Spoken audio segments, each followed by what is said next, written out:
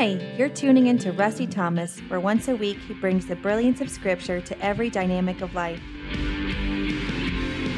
For the last 40 years, Rusty has served the Lord as a father, minister, and political figure on the streets, churches, and capitals in our nation and abroad.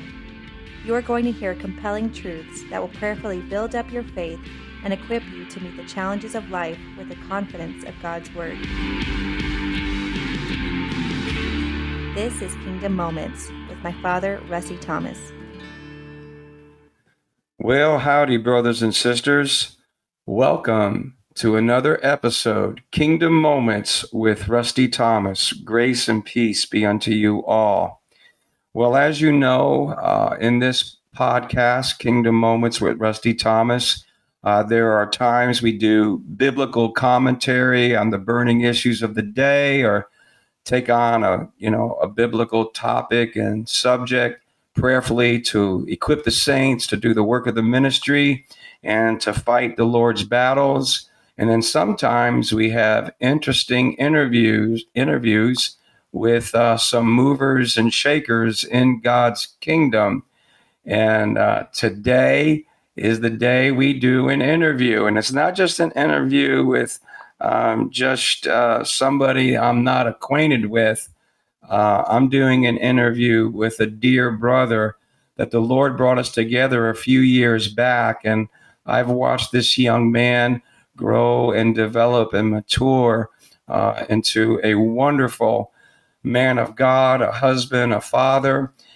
It is none other than Jason Storms, and he is the dear brother that I eventually, when I decided to step down from being national director of Operation Rescue, Operation Save America, I turned the reins over to Jason.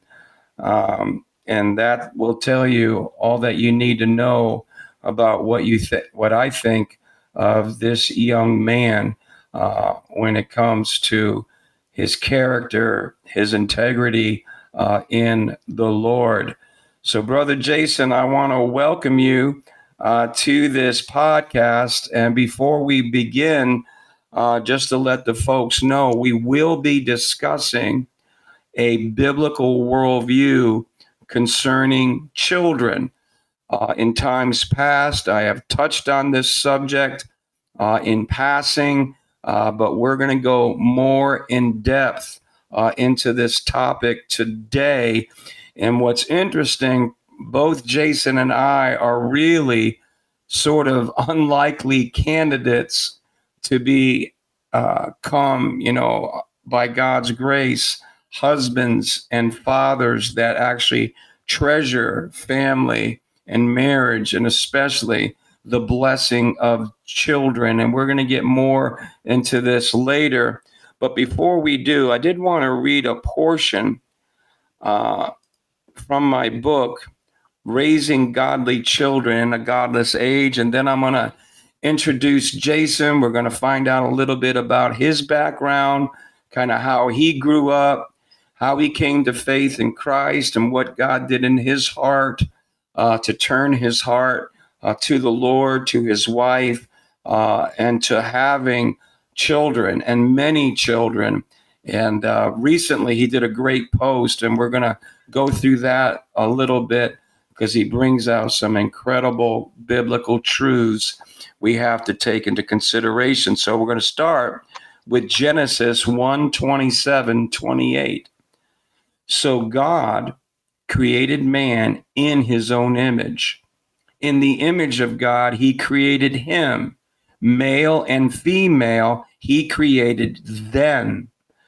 Then God blessed them, and God said to them, be fruitful and multiply, fill the earth and subdue it.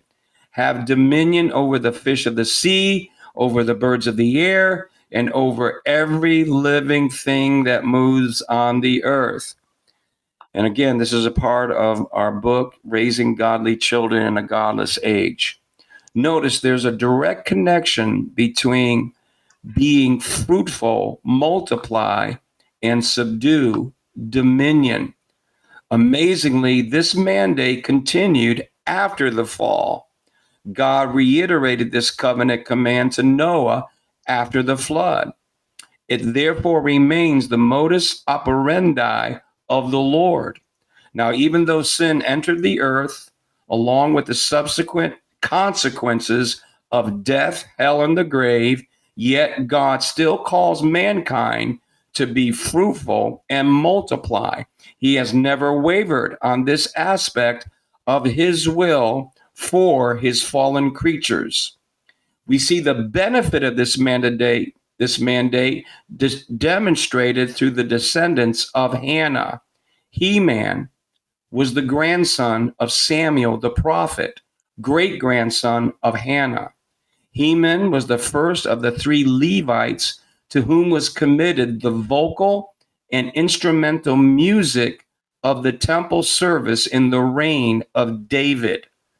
According to the International Standard Bible Encyclopedia, Heman seems also to have been a man of spiritual power because he is called the king's seer in matters of God. We read in 1 Chronicles 25:5, all these were the sons of Heman, the king's seer, according to the promise of God to exalt him. For God has given Heman 14 sons and 3 daughters. The New Living Translation reads, all these were the sons of Heman, the king's seer, for God had honored him with 14 sons and 3 daughters.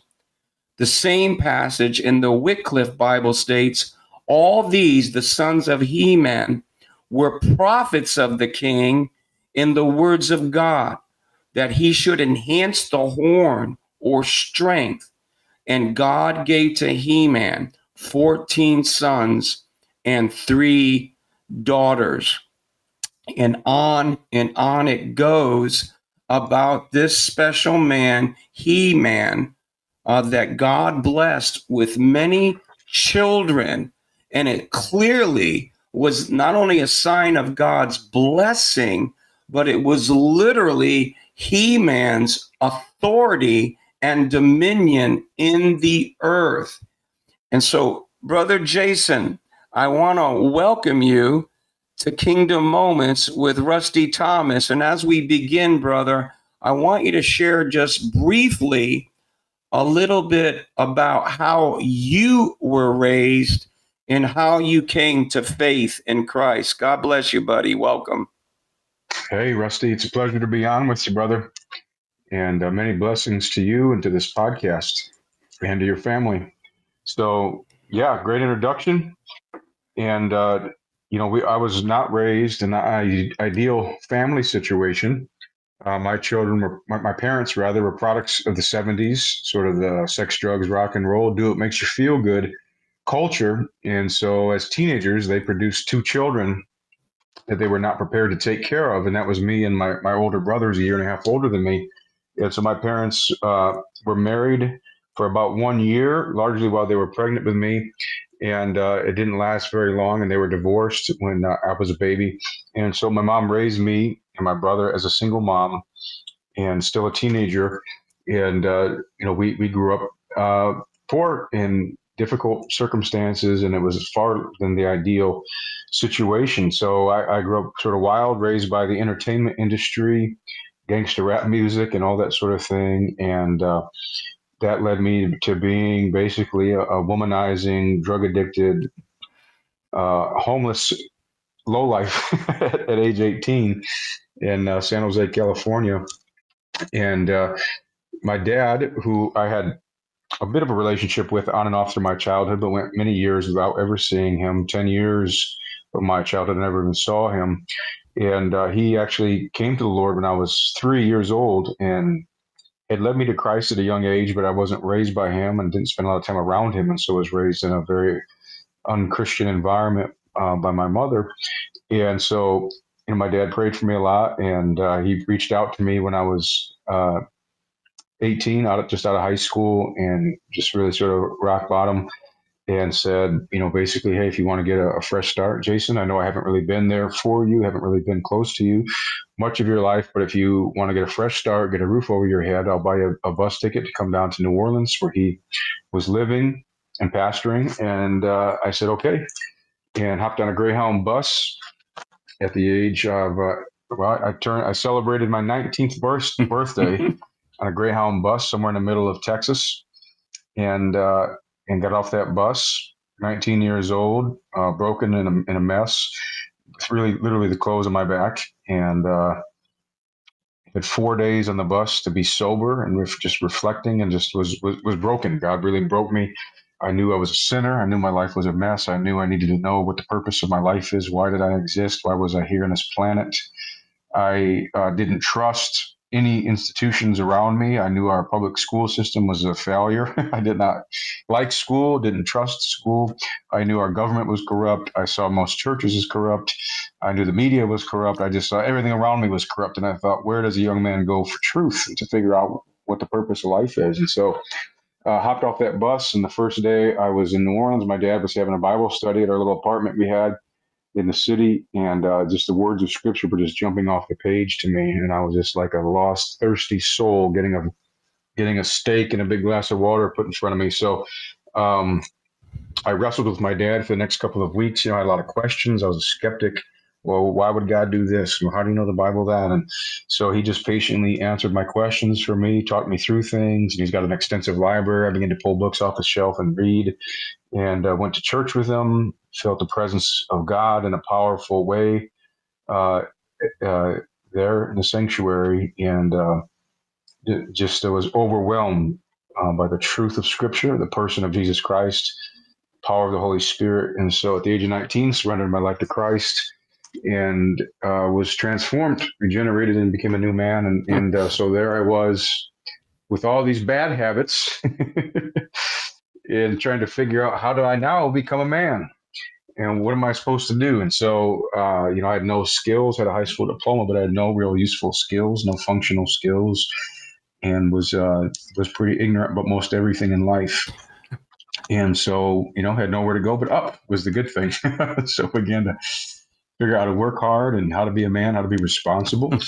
And, of course, was praying for a wife. Lord, I need a wife. Yesterday. I can't be promiscuous anymore. Lord, I need a wife today. And, Lord made me wait 5 years. Well, 4 years before I met my lovely wife, Sarah. And, we courted for a year, and then we got married when I was 24 years old. And so in that process of me growing and being discipled, taught me hard work, taught me work ethic, taught me, of course, immediately I got involved in the pro-life movement, fighting abortion. And I remember going at age 19, I just had a girlfriend and had an abortion a few months before my coming to Christ, and was consenting to that, and didn't think much of it. And then I remember my dad, shortly after I came to the Lord, took me out to an abortion clinic, Ridge Lake Avenue Abortion Clinic in Metairie, Louisiana, just outside of New Orleans. And Pastor Bill Shanks was there, and Pastor Dale Sosha and others. And somebody gave me an OSA T-shirt, Operation Save America. And, on the front, Jesus is the standard. And on the back side of it, it said pro-life without compromise, without exception, and without apology. And that was 25 years ago. So I wore that shirt, all over the place back then, and began to be involved in speaking up for the preborn and preaching the gospel in the streets and trying to reach young men who had been lost like myself, and just began to grow leaps and bounds and trying to figure life out. And so never would have thought 25 years later I would be the national director of that organization. But God in his providence works miracles. And so, along that path, I met you and met others. And so one of the families that had the biggest impact on me when I was 20 years old, and they lived down in the bayou of just outside of New Orleans, and they were a homeschool family. I'd never met a homeschool family before. The only people I knew that were homeschooled were kids that got kicked out of school. And I was like, man, homeschool, that's like the real troublemakers. Little did I know they're troublemakers in a different type of way. But I met this family, and they had less than the ideal family as well. They had both been divorced. They had children from previous marriages, and so most of their kids were grown. They were an older couple, and the dad, imparted a lot to me and sort of was helping to mentor me. And here I was 20 years old. I was working $6 an hour for a bricklaying crew in the dog heat of New Orleans, working construction, and no real useful skills. Didn't know how to change the oil in a car. Barely knew which end of the hammer to use. And they each had a 15-year-old son. So they were, as they were married, they, raised their kids together. So they're two 15-year-old boys in the house, and these boys were amazing, Jacob and Jonathan, and they were homeschooled. And these boys would get up early. It was one of my biggest struggles at that time, was just to get out of bed early in the morning. They got up early, 6 a.m. every morning on their own. They'd make breakfast for the family. They had food they would cook and prepare from the animals they would take care of in the garden they'd run. So these boys could garden. They could tend animals. And then they do book work. And they were smart. They were academic. They were theological. And we taught theology and culture and politics and philosophy.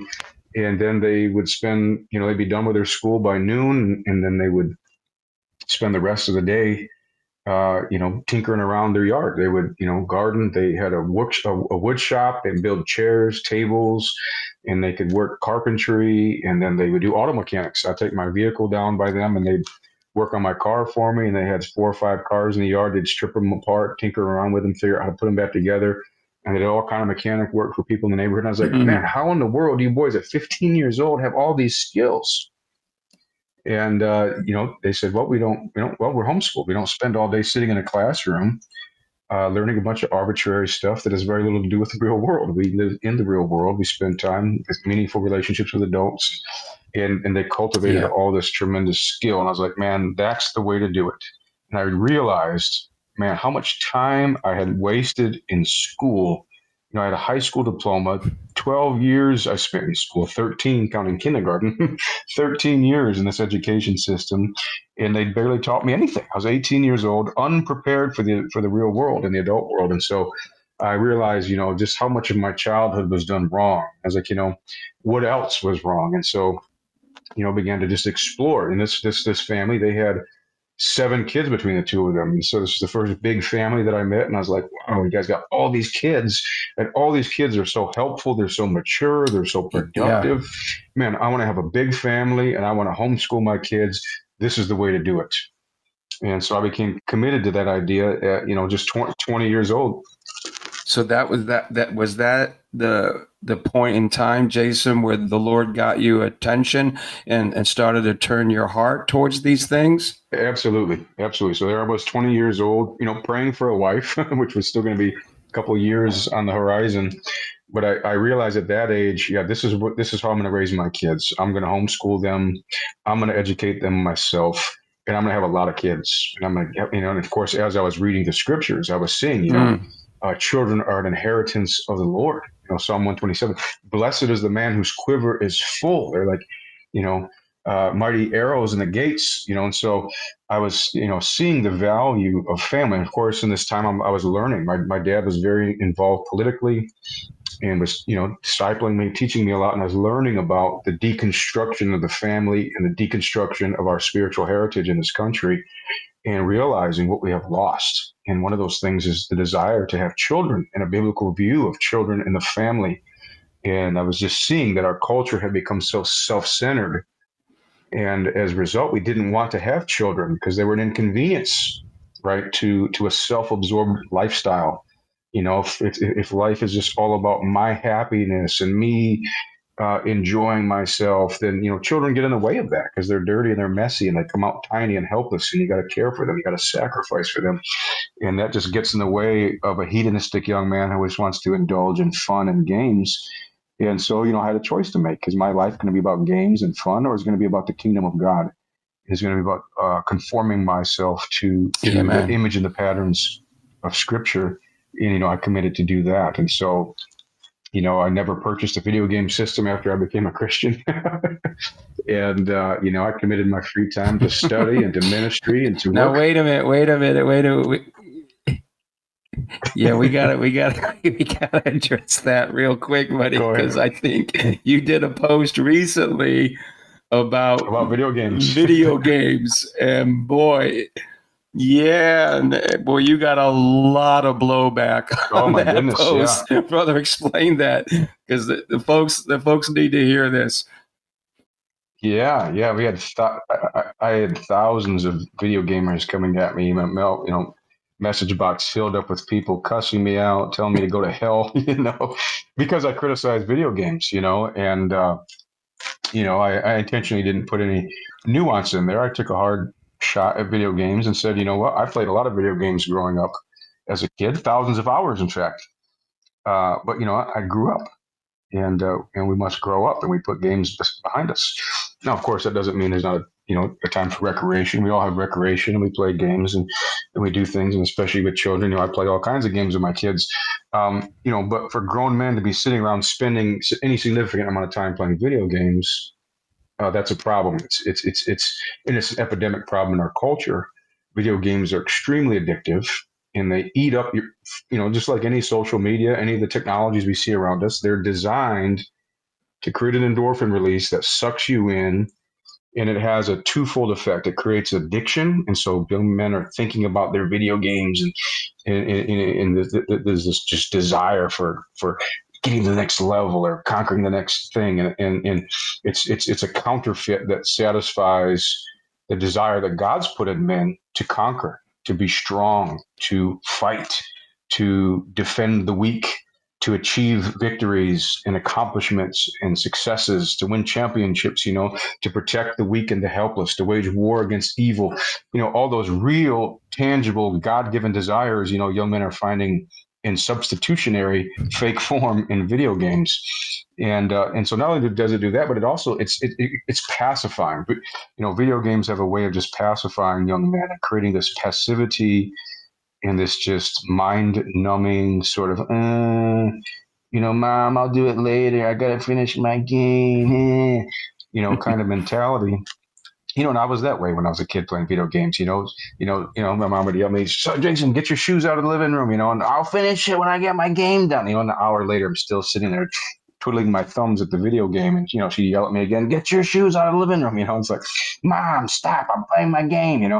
And it just creates such a childishness and a narcissism in young men, and I see it. You see it. I know you see it as well. And again, it's not to say video games are inherently evil, but they do have inherent uh, weaknesses and temptations. And so, for young men who have not cultivated a robust self-discipline, they're going to be weakened significantly by them, and they're going to consume way more of their time and energy than what they ought to. And so, of course, I made a Facebook post about this. Man, in gaming communities, must have got shared around. Some gaming communities got, thousands of shares. And, I had all these people coming at me and very aggressively, so majorly pushed the button, But, my challenge was, hey, there's a war going on. The Bible says we have an adversary who goes about seeking whom he may devour. We have an enemy of our souls. We have an enemy of our families, an enemy of our nation who is wreaking havoc on us. We are in war. And do we really want to devote any significant amount of our time to games as grown men who are called to be warriors for Christ, soldiers for Christ, to wage a good warfare? That ought to be our priority. And I think the more that a young man is engaged in that, really takes up the mantle and fine tunes and sharpens the weapons of spiritual warfare and begins to engage in spiritual battle, the less interesting video games just are, the more boring video games become, right? When you're really engaged in the spiritual battles, that's exciting, and that fulfills the inner longings of the Christian man. And so, I just try, as you've done, for many years, even before me, to call young men onto the battlefield of real life. And so, amen. That involves having children, getting married and having children. Yeah.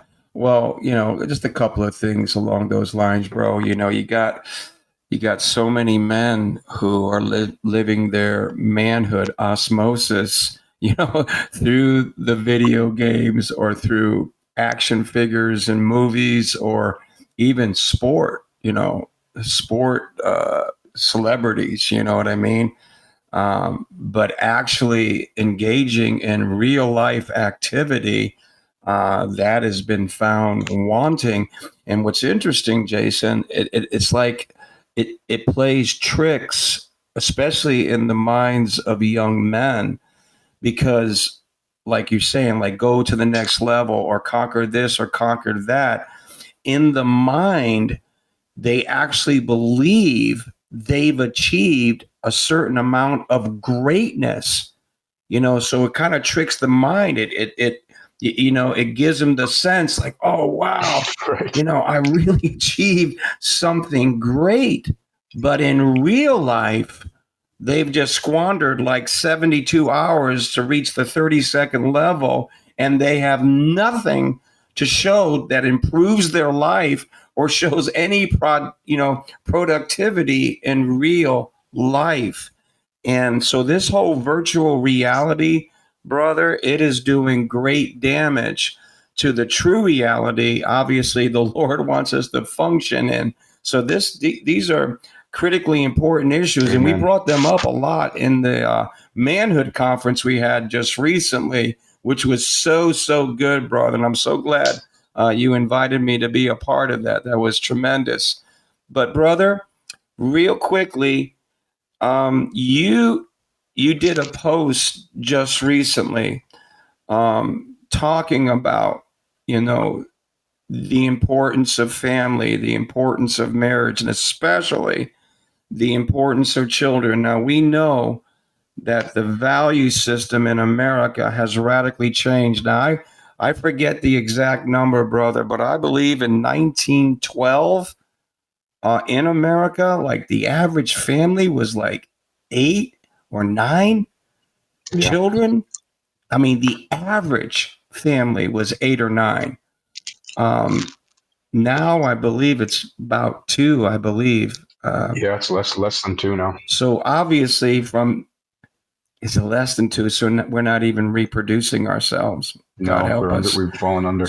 Yeah. So what we have seen is a major, and I mean major, shift in our value system, and not just pagan Americans, but even Christian Americans.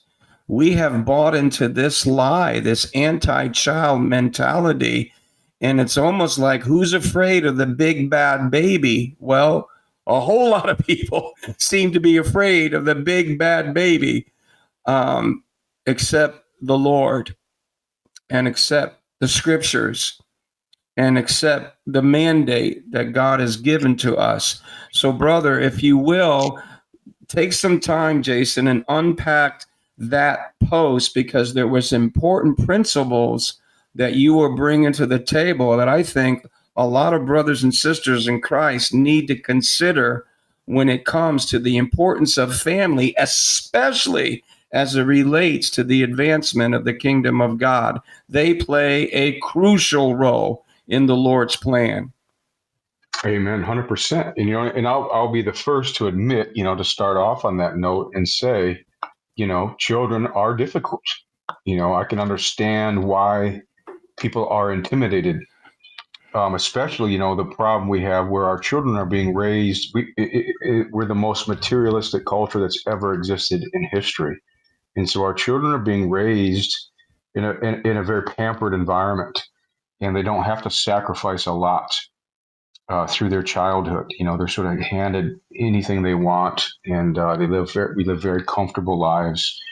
Most of our kids have never really experienced deprivation of any significant type. And so as they hit 18, 19, 20 years old, they begin to move out of the house or, take on the mantle of adulthood, and they're just woefully underprepared and underdeveloped to start families, to make that level of sacrifice. Marriage is a demand of sacrifice, coming together with another person in lifelong covenant, committing for better or for worse to love that person, to put that that's challenging enough. And then for a young couple to then get pregnant, to bring a tiny helpless infant into the world that needs your constant time and care, and have to raise that child and commit to 18 years or whatever to that child's life. It's a big commitment. It's a serious thing.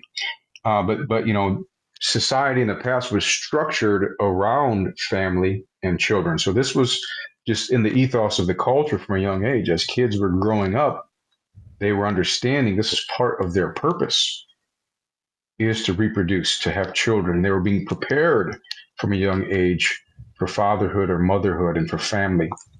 In society was centered around and structured around the family, and that's no longer the case. Two huge milestones just within the last 10 to 15 years that have hit our culture. One is the first time in the history of our nation we have more unmarried adults than married adults, and that was about 10 years ago. First time we've ever had more unmarried adults than married adults. So people don't even want to get married. They not even growing up into their 20s, late 20s, even into their 30s, still single, still living the single life. Well, why do I want to get bogged down with commitment? Well, I just don't know. Well, I don't even know what I'm going to do in my life. And, so kids are not growing up. And then the second thing is this is also within the last 10 to 15 years. I forget the exact year now because it's been some time, but it's also the first time we have more households in America without children than with children. So think of the significance of that milestone. Now the norm in America is homes without children. So what is considered mainstream, normative in American society now. But lots of pets, brother, lots of pets. But lots of pets. So, you see it even in the media, right? You think of, I know it's probably even more so when you were a kid. Certainly when I was a kid, there were a lot of things that during the hours of the day when children could be watching TV, there were things that just weren't acceptable to put on the television. And networks had to be very careful about that, or they'd get into big trouble. There's a lot of the bad stuff sort of was late night, right? And, everything had to be family friendly during the hours that kids could be watching television because it was expected the average American home would have children. But that's no longer the case. And I think we've also seen that shift over the last 10 years or so. We're now middle of the day. Even cartoons, you have cartoons now, a whole industry of cartoons marketed to young adults, sit and watch cartoons in the middle of the day. And they're full of raunchy sexual perversion, violence, and a confusion and blurring the lines of good versus evil. When I was a kid, it was G.I. Joe, good versus evil. The good guys told the truth. They protected the weak. They were honest. They were upright. They were sacrificial. The bad guys were the liars and the ones trying to hurt people. There was these clear lines of good and evil.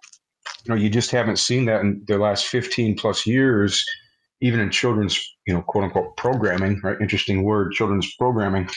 That's not the case, right? The lines of good and evil are blurred. And so there's been this loss of virtue and this loss of family being central to American life and culture. And so what it's produced is this narcissistic generation of young people who now are growing old and they don't want kids. It's me, myself, and I. And here's what's interesting about that, Rusty, and I bring this out in my post, is that what has happened in our culture simultaneous to that. We have more people on antidepressants. We have the highest rate of suicide in our nation's history. We have more unhappy, depressed, stressed out, and suicidal people in our nation than ever. And yet everybody's all about happiness. They're all about their own personal happiness. And yet we're more miserable than we've ever been. And it's because we've accepted, I believe, a substitute for that where God says we will find our joy and our blessings, namely in Him and in His plan for family and having children.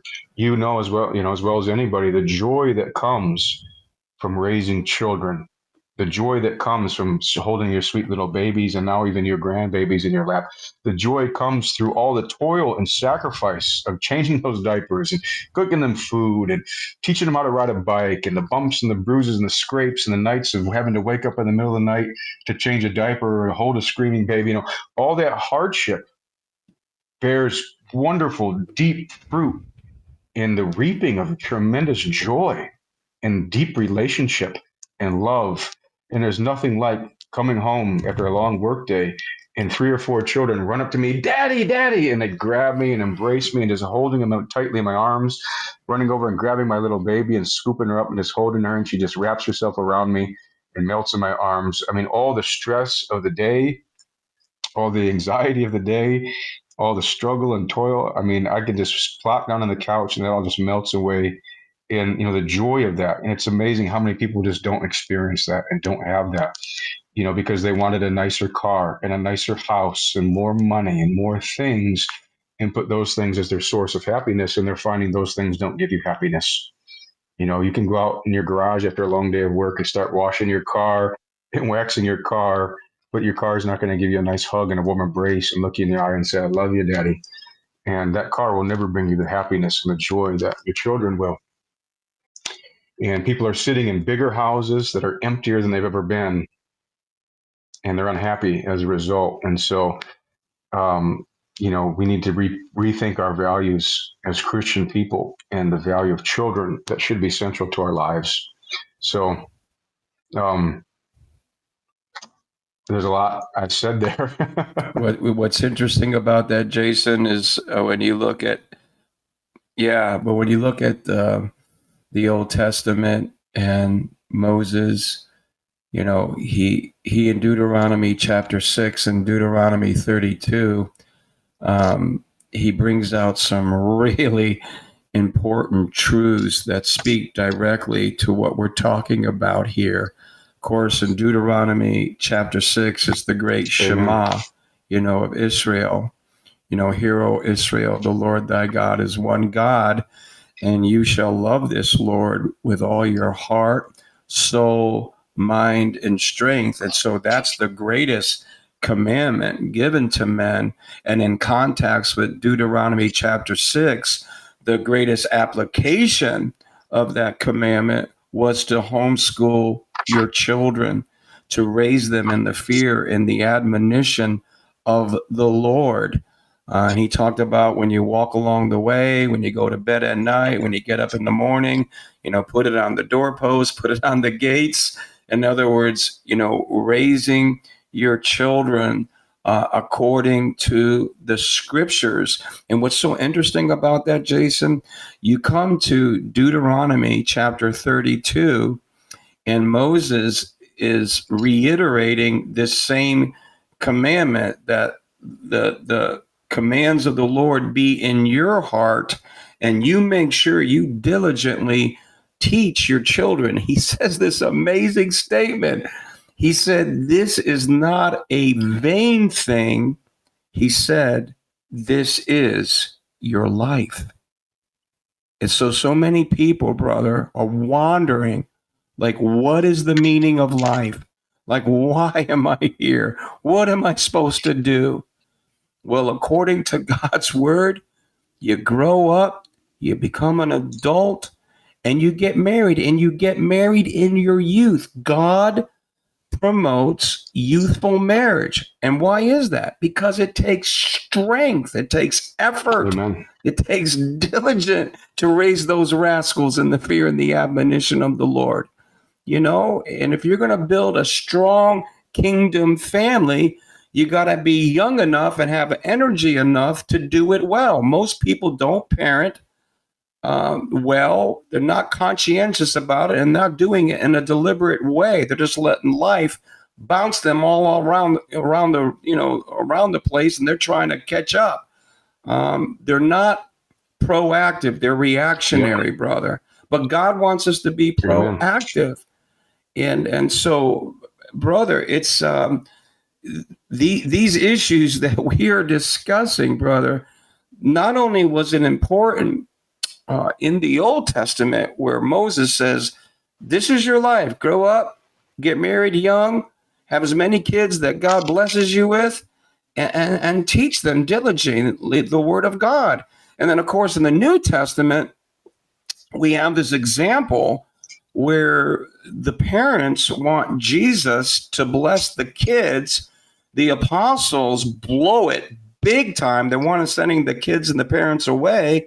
The Lord gets upset with them, and he says this, allow the children to come to me, for such is the kingdom of God. So in God's divine mind, Jason, the gospel of the kingdom equals children. Children. The kingdom equals children. And so we could understand from a spiritual point of view the one who has come to kill, steal, and destroy, we could understand why he has a vested interest to produce an anti-child mentality in the world and even contaminate the church with that lie. And so, brother, what we're bringing to the table is critically important when it comes to the advancement of God's kingdom in the earth, because we got to remember, when God called Abraham, he said, look at the stars in the sky. Look at the sand on the seashore. If you can count them, then you can count your descendants. And so when we talk about Abraham's blessing, that through Abraham, God is going to bless all the families of the earth, all the nations of the earth. And people talk about Abraham's blessings all the time. Sadly, one of the main things they leave out is the means and ways that it's going to be accomplished in the earth. And that is through the seed line. That is through descendants. That is through children. Oh, brother, do we get knocked off here? Yeah. No, we're good. We're good. Praise God. So anyway, brother, did you have any more important principles that you brought out in that post, brother, that could help our folks here today? Yeah, I think that one of the reasons why people don't want to have kids, and there's a few of those reasons, is because, the two most common things I hear are this. One is I just don't have the money. I just don't have the resources to have a lot of kids or any kids. And so let me challenge that first of all and say, we are the wealthiest nation that's ever existed in history. The poorest people in America live better than the wealthiest from 200 years ago, 1,000 years ago. So if the average American doesn't have enough money to have children, then nobody ever should have had children ever. Because almost everybody before us for thousands of years was poorer than us, poorer than the average American by far. So I think that's a big cop out. What I think people really are saying is if I have kids, I won't have all the luxuries that I want. That's a very different thing. And then you need to question yourself and say, what's more important? Those luxuries that you want, those luxuries that you're pursuing, or a God-honoring heritage of children? And I would suggest to you that in the long run, you'll be far richer with more children than without. And, I can add to that and say, I've raised, with my now 11th child on the way, we've never had health insurance, never had a 401k, never taken a penny from the government. And, again, I'm not condemning anybody who's done any of those things. I'm just saying that's my story. We've had a modest blue collar income, and I've raised all these children, and they've never gone without. And we have a very happy family. And so you don't need a lot to raise kids. Kids are not nearly as expensive as people think they are. Once you have your first couple, you kind of got everything you need. You can hand me down things. The stuff that you can pick up at thrift stores and secondhand stores is incredible. Garage sales, and kids don't need to have the brand new latest this and that. They don't need $200 and $300 pairs of shoes, $1,000 laptops. That's just not essential. And so don't believe the materialistic lie of corporate America that you've got to have all these things to be happy. No, you don't. Many times our kids are actually much happier with less because they learn to appreciate value, and spend their time on things that are far more meaningful than having the latest, newest little gadget and toy that they're going to become bored with and just going to sit on a shelf and collect dust in a month anyway. And so, my kids are my retirement. And I know you think the same way, Rusty. It's like, who's going to take care of me when I'm old? I'm not looking to Social Security. I'm not looking to the government. I've never looked to the government for my security. And I don't look to the corporate America or some corporation for my security either, because those things can absolutely fail you. We saw it during COVID, where get the vaccine or you're going to lose this job. Get the vaccine or you're going to be cut off from a government program. That's not where I find my security. My security is in the fact that I've raised my children to honor God to the best of my abilities, and they're going to take care of me when I'm old. I've taught my children skills. I've invested in them. I've taught them what love looks like, what sacrifice looks like, what hard work looks like in industry. And so my kids were raising to be successful and to be hardworking, to accomplish things. And that's where my security is in. And that's some God's ordained pattern. They're going to take care of me when I'm old. And I don't care about the Social Security system if it collapses or not, Yeah. Amen. I think Yeah. again, it's restructuring our economy and our understanding of security and identity around the family, the God ordained family, rather than the state and the corporation, as has been the case for the last 80 plus years through this social reengineering that has gone on.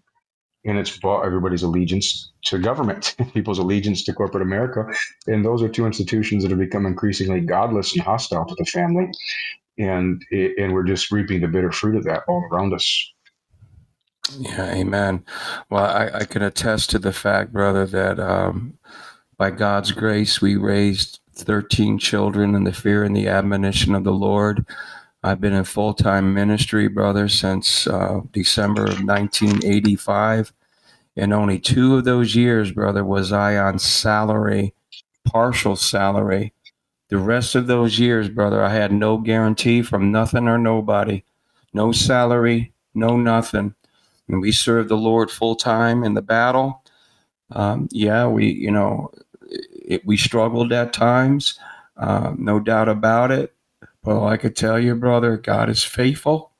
He's a good dad. Amen. He takes care of his kids. And if we trust and obey and serve and love and obey him, brother, he's not going to leave us hanging, especially when we honor him and obey the scriptures. You know what I mean? And he's faithful, brother, to take good care of us. And so we've been a witness to that. You have been a witness to that. Now, bro, we're getting very close where we're going to be knocked off this deal. Is there any closing statement that you have, brother? We only got a couple of minutes left. Okay. Yeah, I mean, I would say that, America thrived as a nation of prosperity and freedom with big, messy families at the center. And as we've abandoned the traditional family, we're watching literal mass cultural suicide. And so we've got to get back to the family. And I'll just say one more thing, in a way to just sort of honor you, Rusty, is I know you've experienced a lot of pain and hardship from the loss of children. And that's certainly one of the most painful things anybody could go through, is to lose a child. And so I would just want to make a statement about the nature of suffering. We as Christians are called at times to suffer. Suffering is a part of God's created order. It's part of his design. Scripture says, seeing as how Christ has suffered in the flesh, arm yourselves with the same mind. And, children, as with the full Christian life, oftentimes bring us pain and hardship. And that's okay. That's not mutually exclusive from joy either. And God provides an outpouring of his grace to us as we embrace the sufferings that are built into his created order. God put us in a world of toil. He put us in a world where there is deprivation, there is hardship, there is tragedy, there is loss. And that's on so many levels and in so many different ways. And we live in a culture that has tried to do everything it can to insulate us from that. And it's made us weak. It's like a little pot. It's like a little plant you put into a nice, safe little, greenhouse. It's never experiences the wind and the rain. It never experiences the cold temperatures. It never experiences predators gnawing at it. But it always stays weak and little and soft and bears very little fruit. And that's the average Christian church. And that's what America's producing. And God says, no, put your tree, your plant down in the deep, hard soil of the world that he made, where the storms and the rain beat upon it and wild animals come and seek to devour it. And yet the roots go down deep, the branches grow up strong, and they stretch themselves out for the sunlight, and it bears much fruit. And it's through the hardship that a tree becomes strong and tall and fruitful. And we must embrace that mentality because it's the mentality that Christ would have for us. It is a godly mentality. It's the mentality that God wants us to have, to embrace hardship, to embrace suffering, and family and children are part of that. So I would say to the Christian people, embrace the challenges of life that God has built into the created order. Yeah, amen, brother. I always tell people, brother, when I preach that our Christian education is not complete until we, like Job, say, though you slay me, I'm still going to love you. I'm still going to praise you. I'm still going to serve you. You know, I'm still going to obey you. You know, the Lord gives, the Lord takes away. Blessed be the name of the Lord. And that's a hard lesson to learn, brother. It really, really is, because it goes deep into our souls, and God takes his shovel, buddy, and turns things over. And then you find out what's really on the inside of you. Yikes, you know. But that is a part of the maturing process and growing in faith. And I'll just end with this, bro. What you said is so true. What we're talking about is not easy. It is the more difficult path. You know, obviously, if I didn't have 13 kids, my life would be a lot less messy. It would be so much easier. I would get to do a lot of things that I would enjoy doing in this world. But I got to tell you this, Jason, and I want everybody to hear this. The times where I feel the most well-being in this crazy world that I find myself in is when I am sitting around the table with all my children and my grandchildren about me. And like I said, bro, it's like a wave. It's just a wave that comes over me. And then you look at it and you look at the good, the bad, and the ugly, and the trial and the error, and the victories and the loss and the suffering and the pain and the bumps in the road and the challenges. And at the end of the day, brother, when you see that, when you experience, there's just only one response. It's worth it. It is absolutely worth it. And it's not just for the here and now, brother. Because the kingdom is going to be advanced through our children and grandchildren. They were raised with that multi-generational kingdom view. But brother, this translates obviously forever in heaven, you know, with our posterity here on earth. So what a great Lord. He's got a great, you know, kingdom plan. We just got to get the church, to sever the ties, with this culture of death and begin to think and act biblically once again. So, Jason, bro, thank you so much for your time and for this podcast. I do love you, buddy, and I appreciate you very much. Likewise, brother, love you, and you've been a great example of all these things to me and to many others. So Lord bless you. It's been a privilege and an honor to be with you, brother. Yes, sir. Well, brothers and sisters, that was Jason Storms, National Director of Operation Save America, my good buddy and partner in many kingdom projects, including our school, the Kingdom Leadership Institute. Jason, we're getting close, buddy. We're almost going to have that up and running very soon. Praise God. Yes, sir. So anyway, brothers and sisters, as usual, I just want to encourage you to keep pressing on to that high call and prize in the Lord Jesus Christ. And God bless you. Till next time.